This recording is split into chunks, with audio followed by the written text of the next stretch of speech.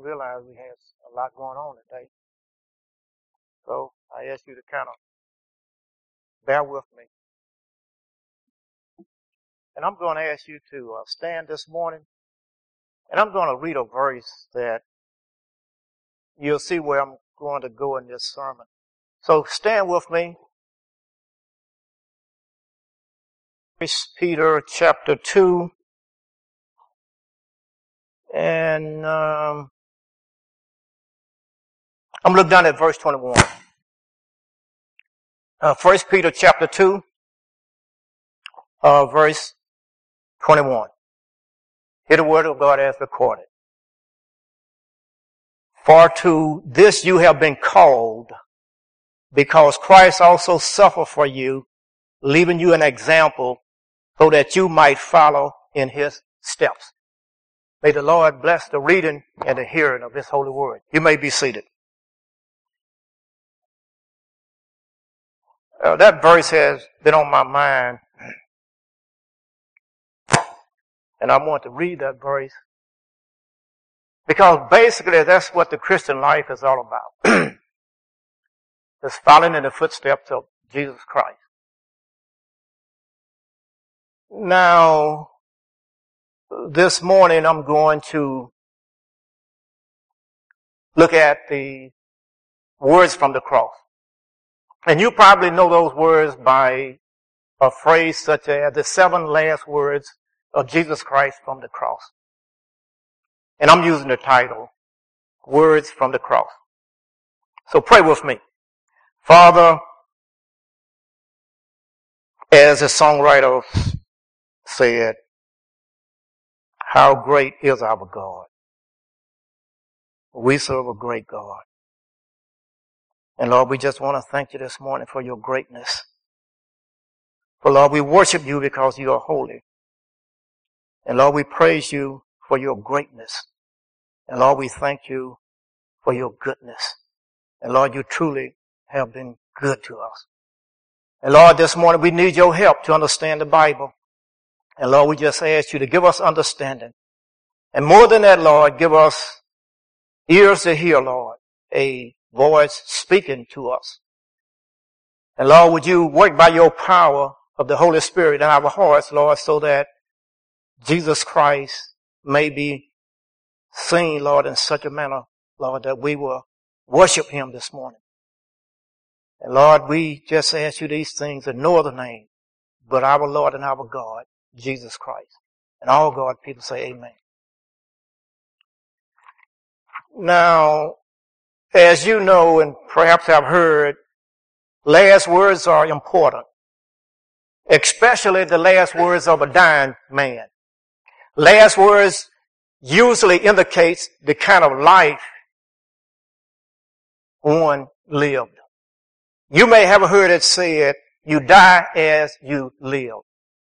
The last word of a dying man can tell us a great deal about his life. There's one man in history whose last words not only tell us a great deal about him, but also tell us a great deal of how we should live our lives. And that's why I want to read 1 Peter chapter 2 at verse 21, because he left us an example, and that's the example that we must follow. And based upon that, that brings us to the cross. Jesus is crucified, there dripping with blood. And over 2,000 years ago, a man, Jesus of Nazareth, hung, dying on a cross for the sins of the world. 7 phrases were recorded from his lips on that day, and 3 of those sayings are prayers and crucial moments in Christ's suffering and work on the cross. Those famous last words are revelation to us about our Savior and about our own lives as his believers. And I remind you this morning that Jesus died on our behalf for our sins. And Jesus is not asking us to die for him, although picking up our cross may come to such. Jesus Christ is asking us to be a living sacrifice for him. And once again, being redundant, that's exactly why I wanted to read 1 Peter chapter 2, at verse 21. He is our example. Now, the first words from the cross is a word of forgiveness. And you can find those words in Luke chapter 23, verse 33 through 34. Luke chapter 23, verses 33 through 34. And for the sake of, I'm not going to read those words, but I want you to focus in on verse 34. Verse 34. And when they came, and when they were come to the place which is called Calvary, there they crucified him and the malefactors, one on the right hand and the other on the left hand. Then said Jesus, Father, forgive them, for they know not what they do. And that's a prayer of intercession. Jesus Christ is praying for all the people who are at this crucifixion that particular day. And this is the reason Jesus went to the cross, to forgive our sin. He knew he was going to be killed long before he went to Jerusalem. The New Testament teaches that he deliberately allowed himself to be crucified to pay for our sin. Jesus prayed, Father, forgive them, as he hung on the cross, and God answered his prayer. Every person who trusts fully in Jesus is forgiven. And many of us today sit here, this prayer that Jesus prayed over 2,000 years ago came to fruition in your life and my life 2,000 years later by virtue of that prayer from the cross. Now listen to these words. But I say to you who hears, love your enemy, do good to those who hate you, bless those who curse you, pray for those who mistreat you. Whoever hits you on the cheek, offer him the other also. And whoever takes away your coat, do not withhold your shirt from him either. Jesus Christ lived a life of forgiveness, and he died a life of forgiveness. So once again, the purpose of the cross is our forgiveness. And Jesus made the statement in regards to that intercessory prayer, and he said, they know not what they do. And that's in that verse. Father, forgive them, for they know not what they do. Now, there was many people that day standing around, observing and watching Jesus to be crucified. And I claim all of them were guilty. Judas was guilty. Caiaphas was guilty. The Jewish leaders were guilty. All who conspired to put Jesus Christ to death was guilty that day. But yet he prayed, Father, forgive them.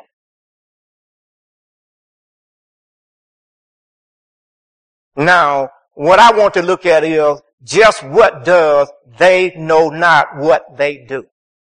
Now that's a very, very important statement that Jesus made. Jesus is not saying they do not know what they are doing, but what they do. When Jesus cried out, Father, forgive them, for they know not what they do, he was really saying, Father, forgive them because they need forgiveness more than they know. Father, forgive them because they are in desperate need of forgiveness and they do not even know it. They are guilty of killing a man, but they are guilty of much more than they know. They are guilty of killing the Son of God. Father, forgive them. They do not know what they do. They knew what he claimed to be. Jesus claimed to messiahship for the Jewish people. But they claimed Jesus to be a blasphemer.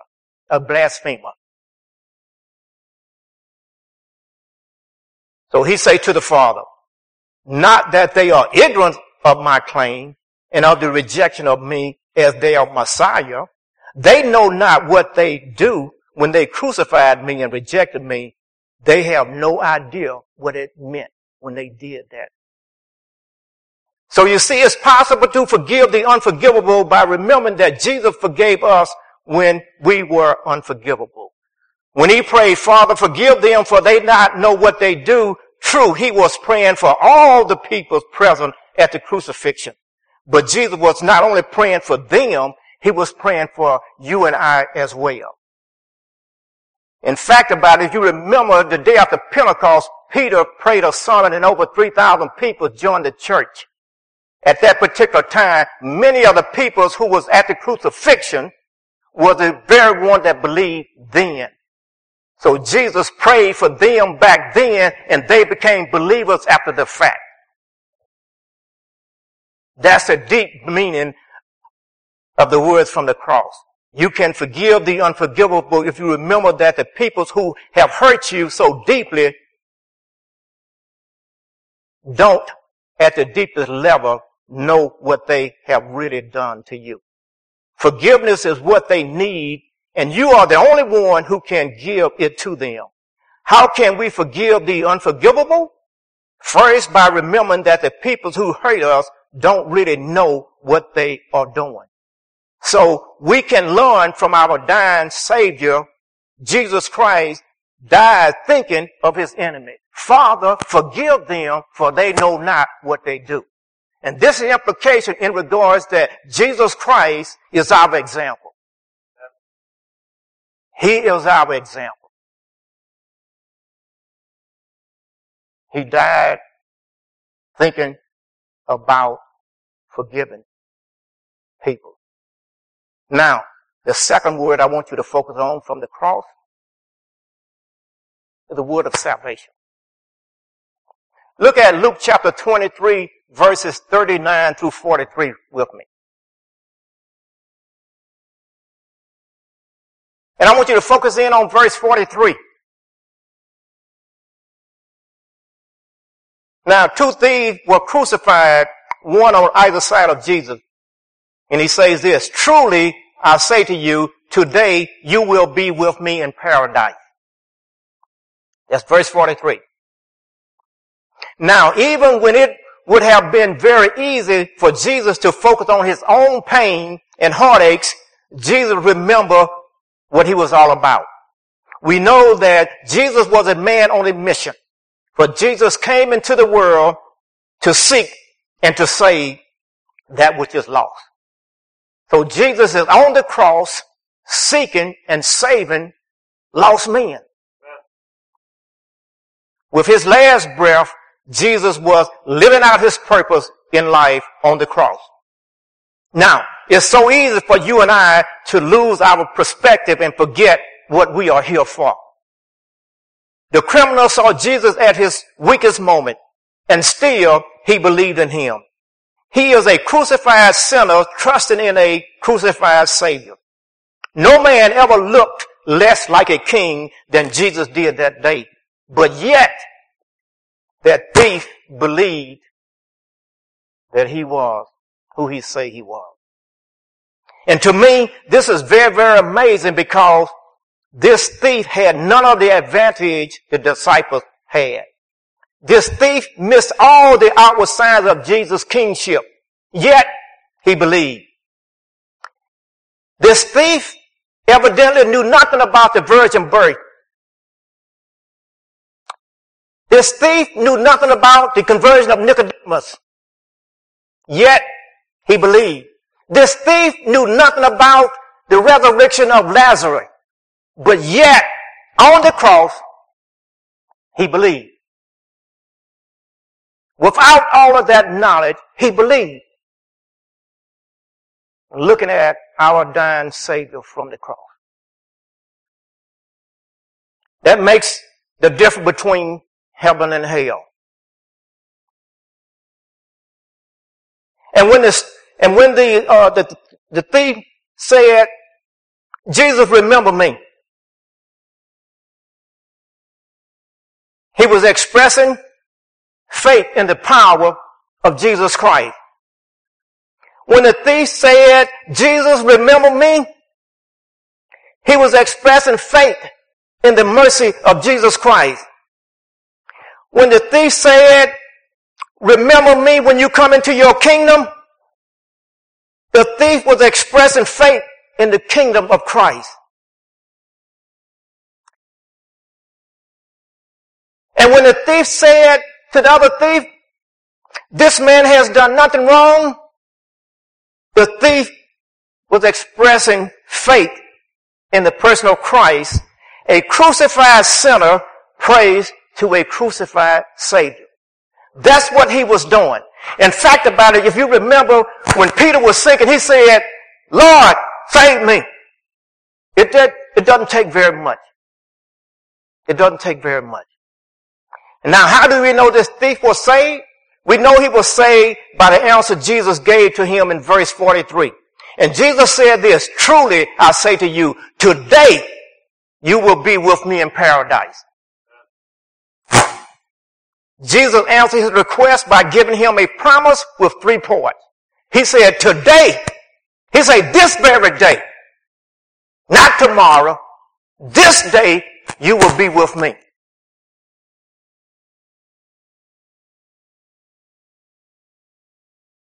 So, you see, there was immediately salvation.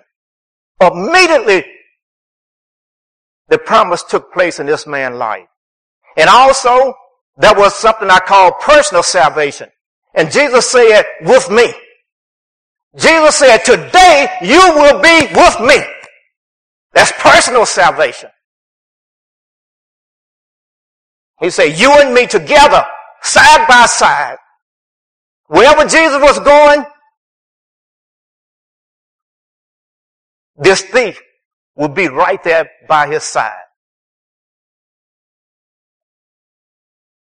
You know, if I take this tissue and I put it in this Bible, it's in this Bible, where this Bible go, that tissue go. The implication of Jesus saying, where I go, you go. I like that. This thief will be right beside his Lord and his God. And also he made another promise to him. He gave him a heavenly salvation. Because he said, you will be with me where? In paradise. In paradise, as we know, if we read over in Revelation, it's none other than what? Heaven. Revelation 2:7, it will tell us that paradise is none other than heaven itself. So you see that Jesus gave this man immediate salvation. He gave him personal salvation, and he gave him something we all want to see one day. Heavenly salvation. Glory be to God. Now this thief here was not fit to live on earth, but we notice that he was fit to live in heaven with Jesus Christ. So it's never too late to turn to Christ. Even the very worst can be saved at the very last moment.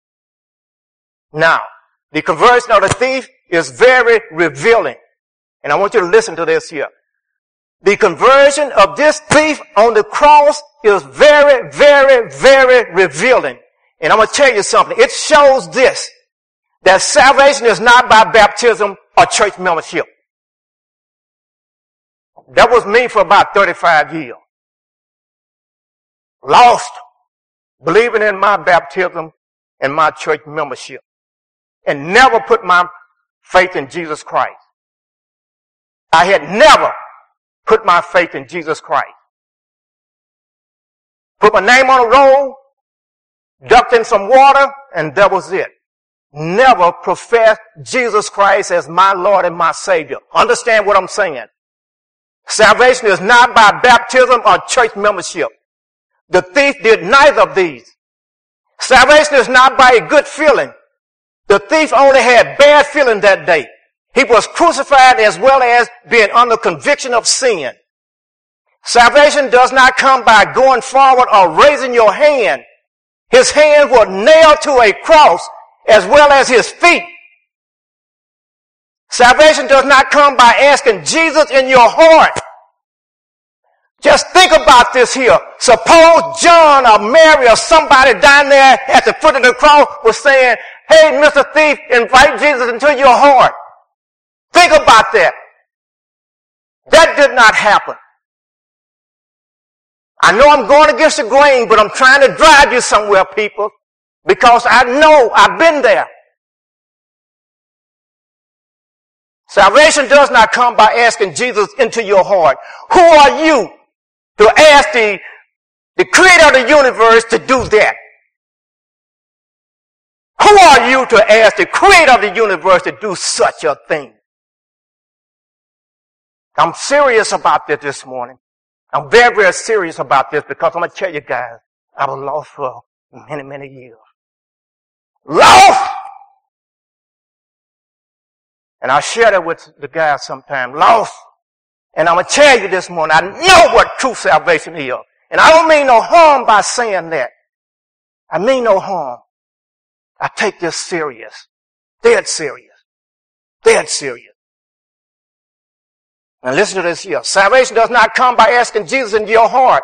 And we know the thief couldn't do that. And I use an illustration to show that. And here's another one. Salvation does not come by saying the sinner prayer. The thief did not pray that. Once again, think about it. Someone down there saying, pray this prayer. Couldn't do it, guys. He only asked Jesus to remember him. Salvation does not come by changing the way you live. The thief had no time to do that, people. This thief was saved the same way that I was saved and you were saved, the old-fashioned way, and it says, believe on the Lord Jesus Christ and thou shalt be saved. That's what the Bible says. Believe on the Lord Jesus Christ and thou shalt be saved. It says none of these other things that we've been hearing and people been telling us to do. I mean no harm, guys. I mean no harm. I mean no harm. I relied on a prayer for many years to save me. And when I fell off the wagon, what they would tell me, well, say this prayer again.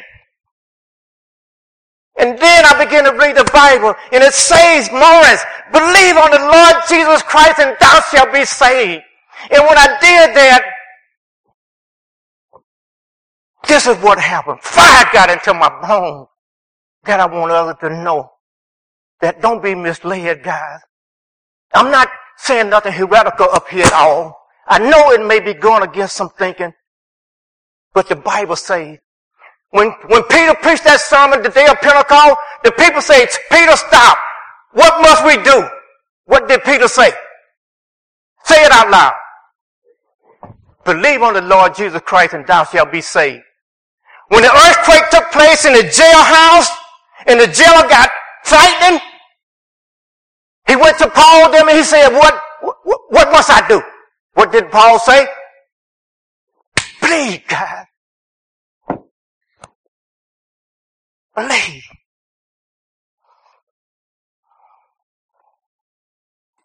Believe on the Lord Jesus Christ and thou shalt be saved. It's the old-fashioned way. Jesus died thinking of the criminal by his side.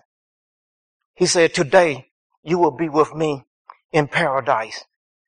Jesus' desire for us is to live thinking about the lost. Hey, the third word from the cross is this. And we can find that word over in John 19, verses 25 through 27. And I want you to focus on verse 27. And the third word from the cross is the word of affection.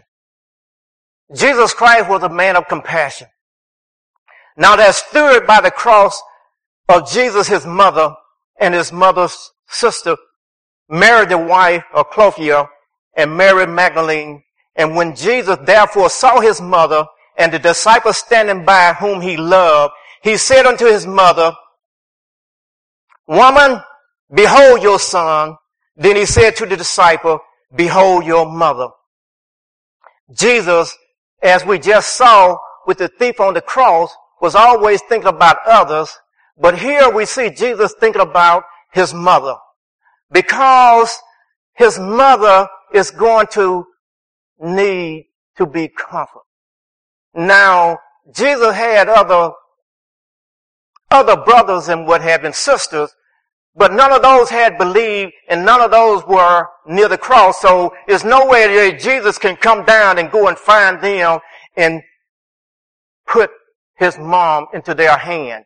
So John, being his beloved disciple, he committed his mom to John. And he's saying, John, take my mother and be a son to her, and she will be a mother to you.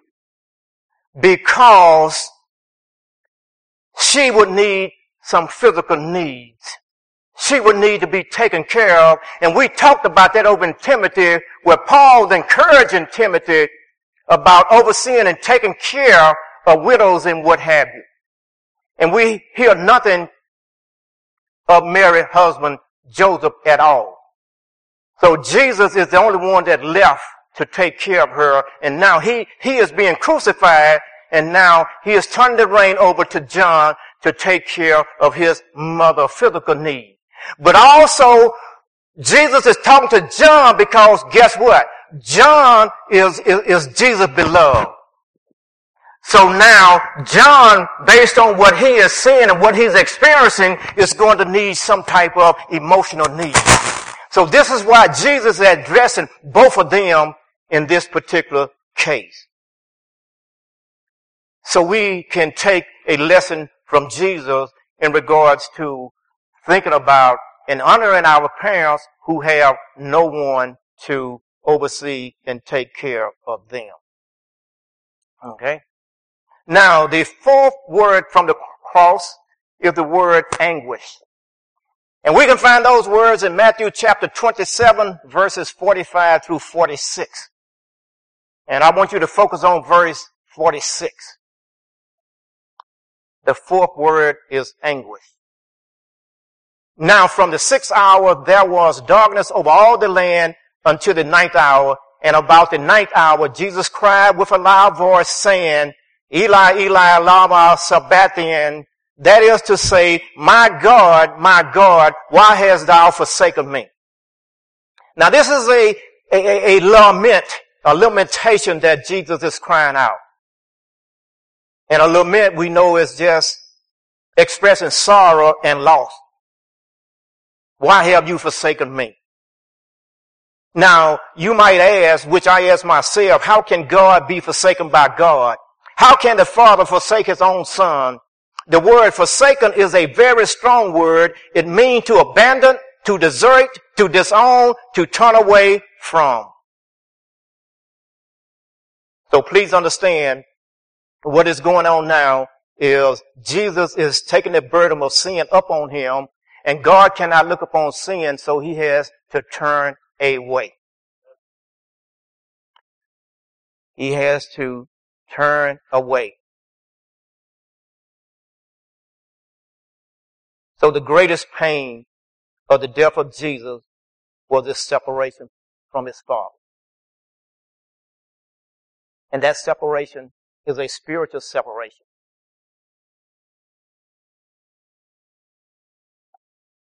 I think that separation was far worse for Jesus than the physical pain that he had to bear.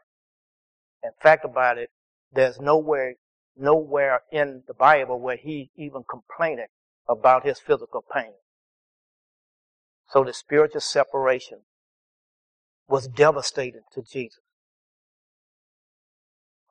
The Son was separated from the Father because of you and I.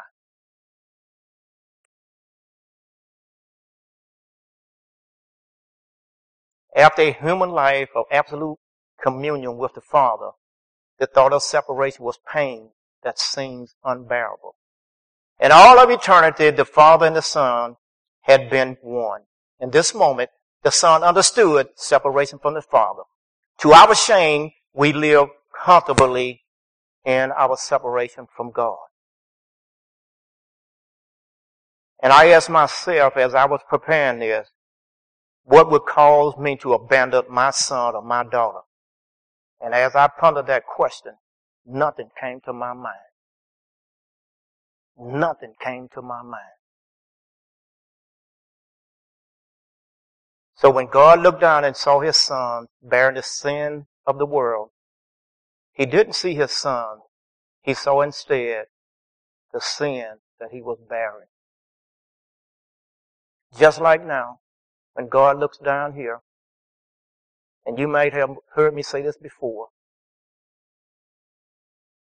and I'm not just saying this. When we look and see one another, we should see blood. Because guess what? When God looks at me down here, a sinner saved by grace, proclaiming the word of God, he see what?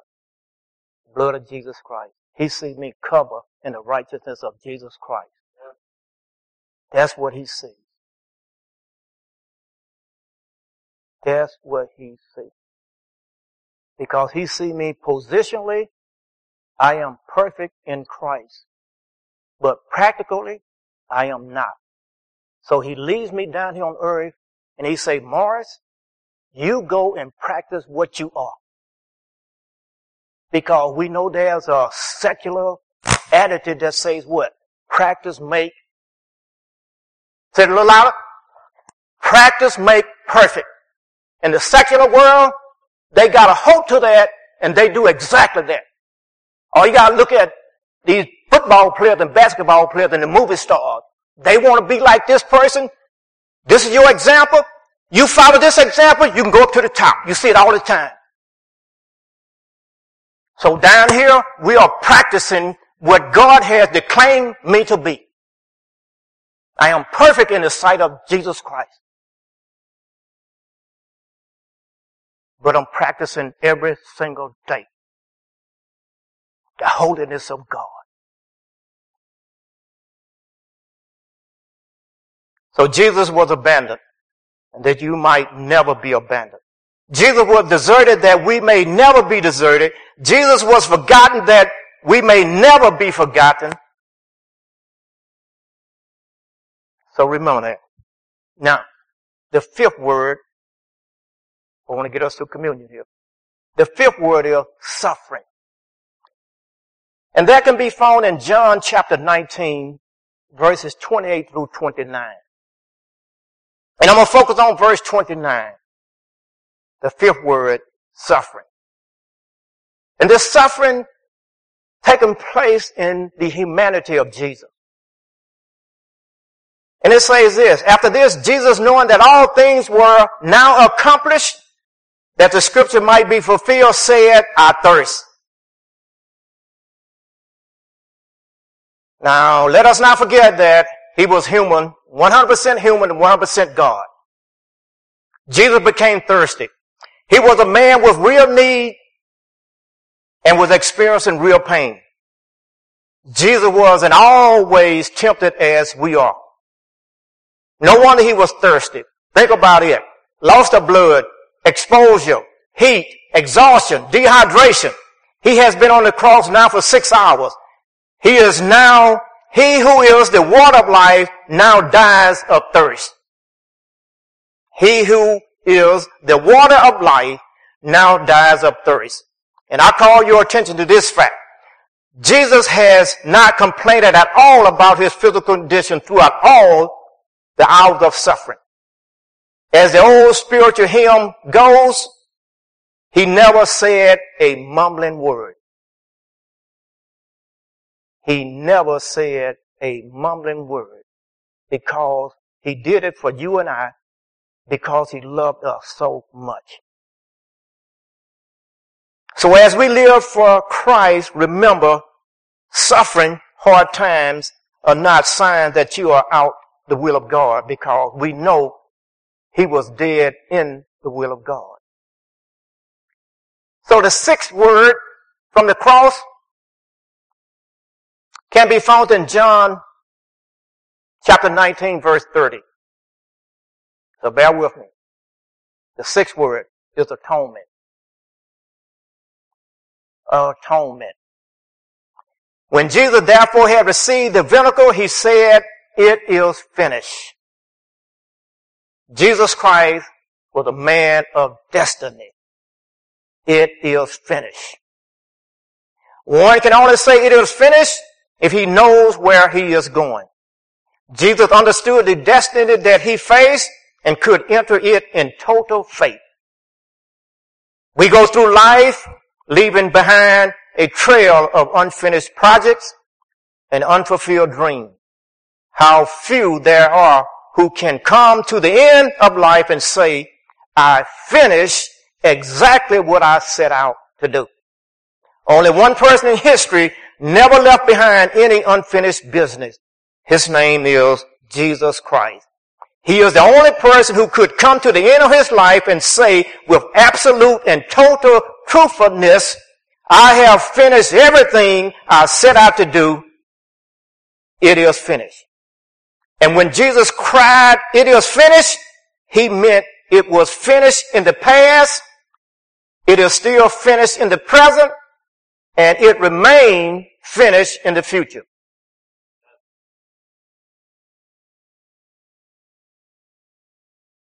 Now, since Jesus Christ, it is finished, paid in full, the work of salvation is now complete. Since Jesus Christ paid in full, it is finished. All efforts to add anything to what Christ did on the cross are doomed to fail.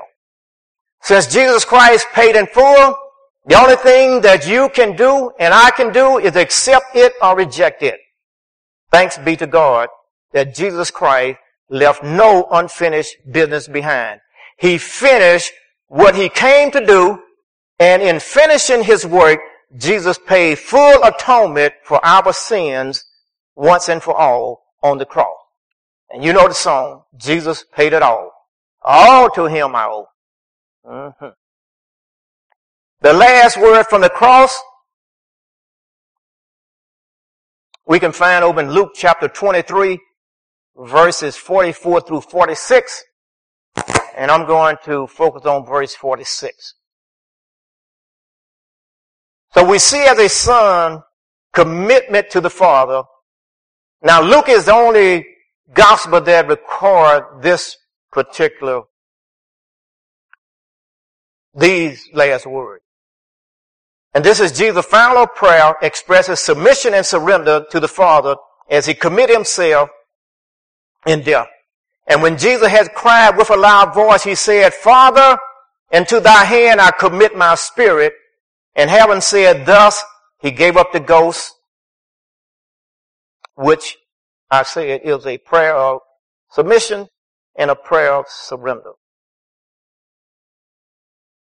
With his last breath, Jesus was committed to remaining in submission to the Father, a reflection of his total trust in the Father, a demonstration of the kind of faith we should live with. Paul said, for me to live is Christ and to die is gain. Paul too understood absolute trust and submission to the Father. Father, this was Jesus' favorite title for God.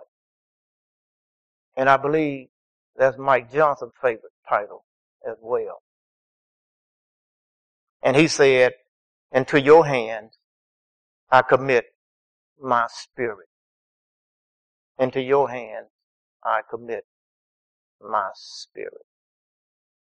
So I close in saying how thankful our hearts should be, we who know him, and that we should love us, that he should love us like this and go all the way to such depth and to such horror to make us children of God. And we who do not yet know him, will you hear him now plead with you to come in a cry of repentance and faith. Come to him to accept the mercy that he offered you and the forgiveness that he won for you. Would you pray with me, please? Our Father who is our God, we come saying how great thou art to take a wretched, filthy, dirty, nasty man as myself, Lord, and you have taken me and you have made something beautiful out of it. And Lord, I just thank you and I give you glory and I give you praise. And Lord, we do stand amazed in the perplexity at all that you endured on the cross for us. And yet, Lord, as we hear again that you did it for us, you did it for us. And Lord, we bow down asking you, please, would you forgive us? Would you win us? Would you save us?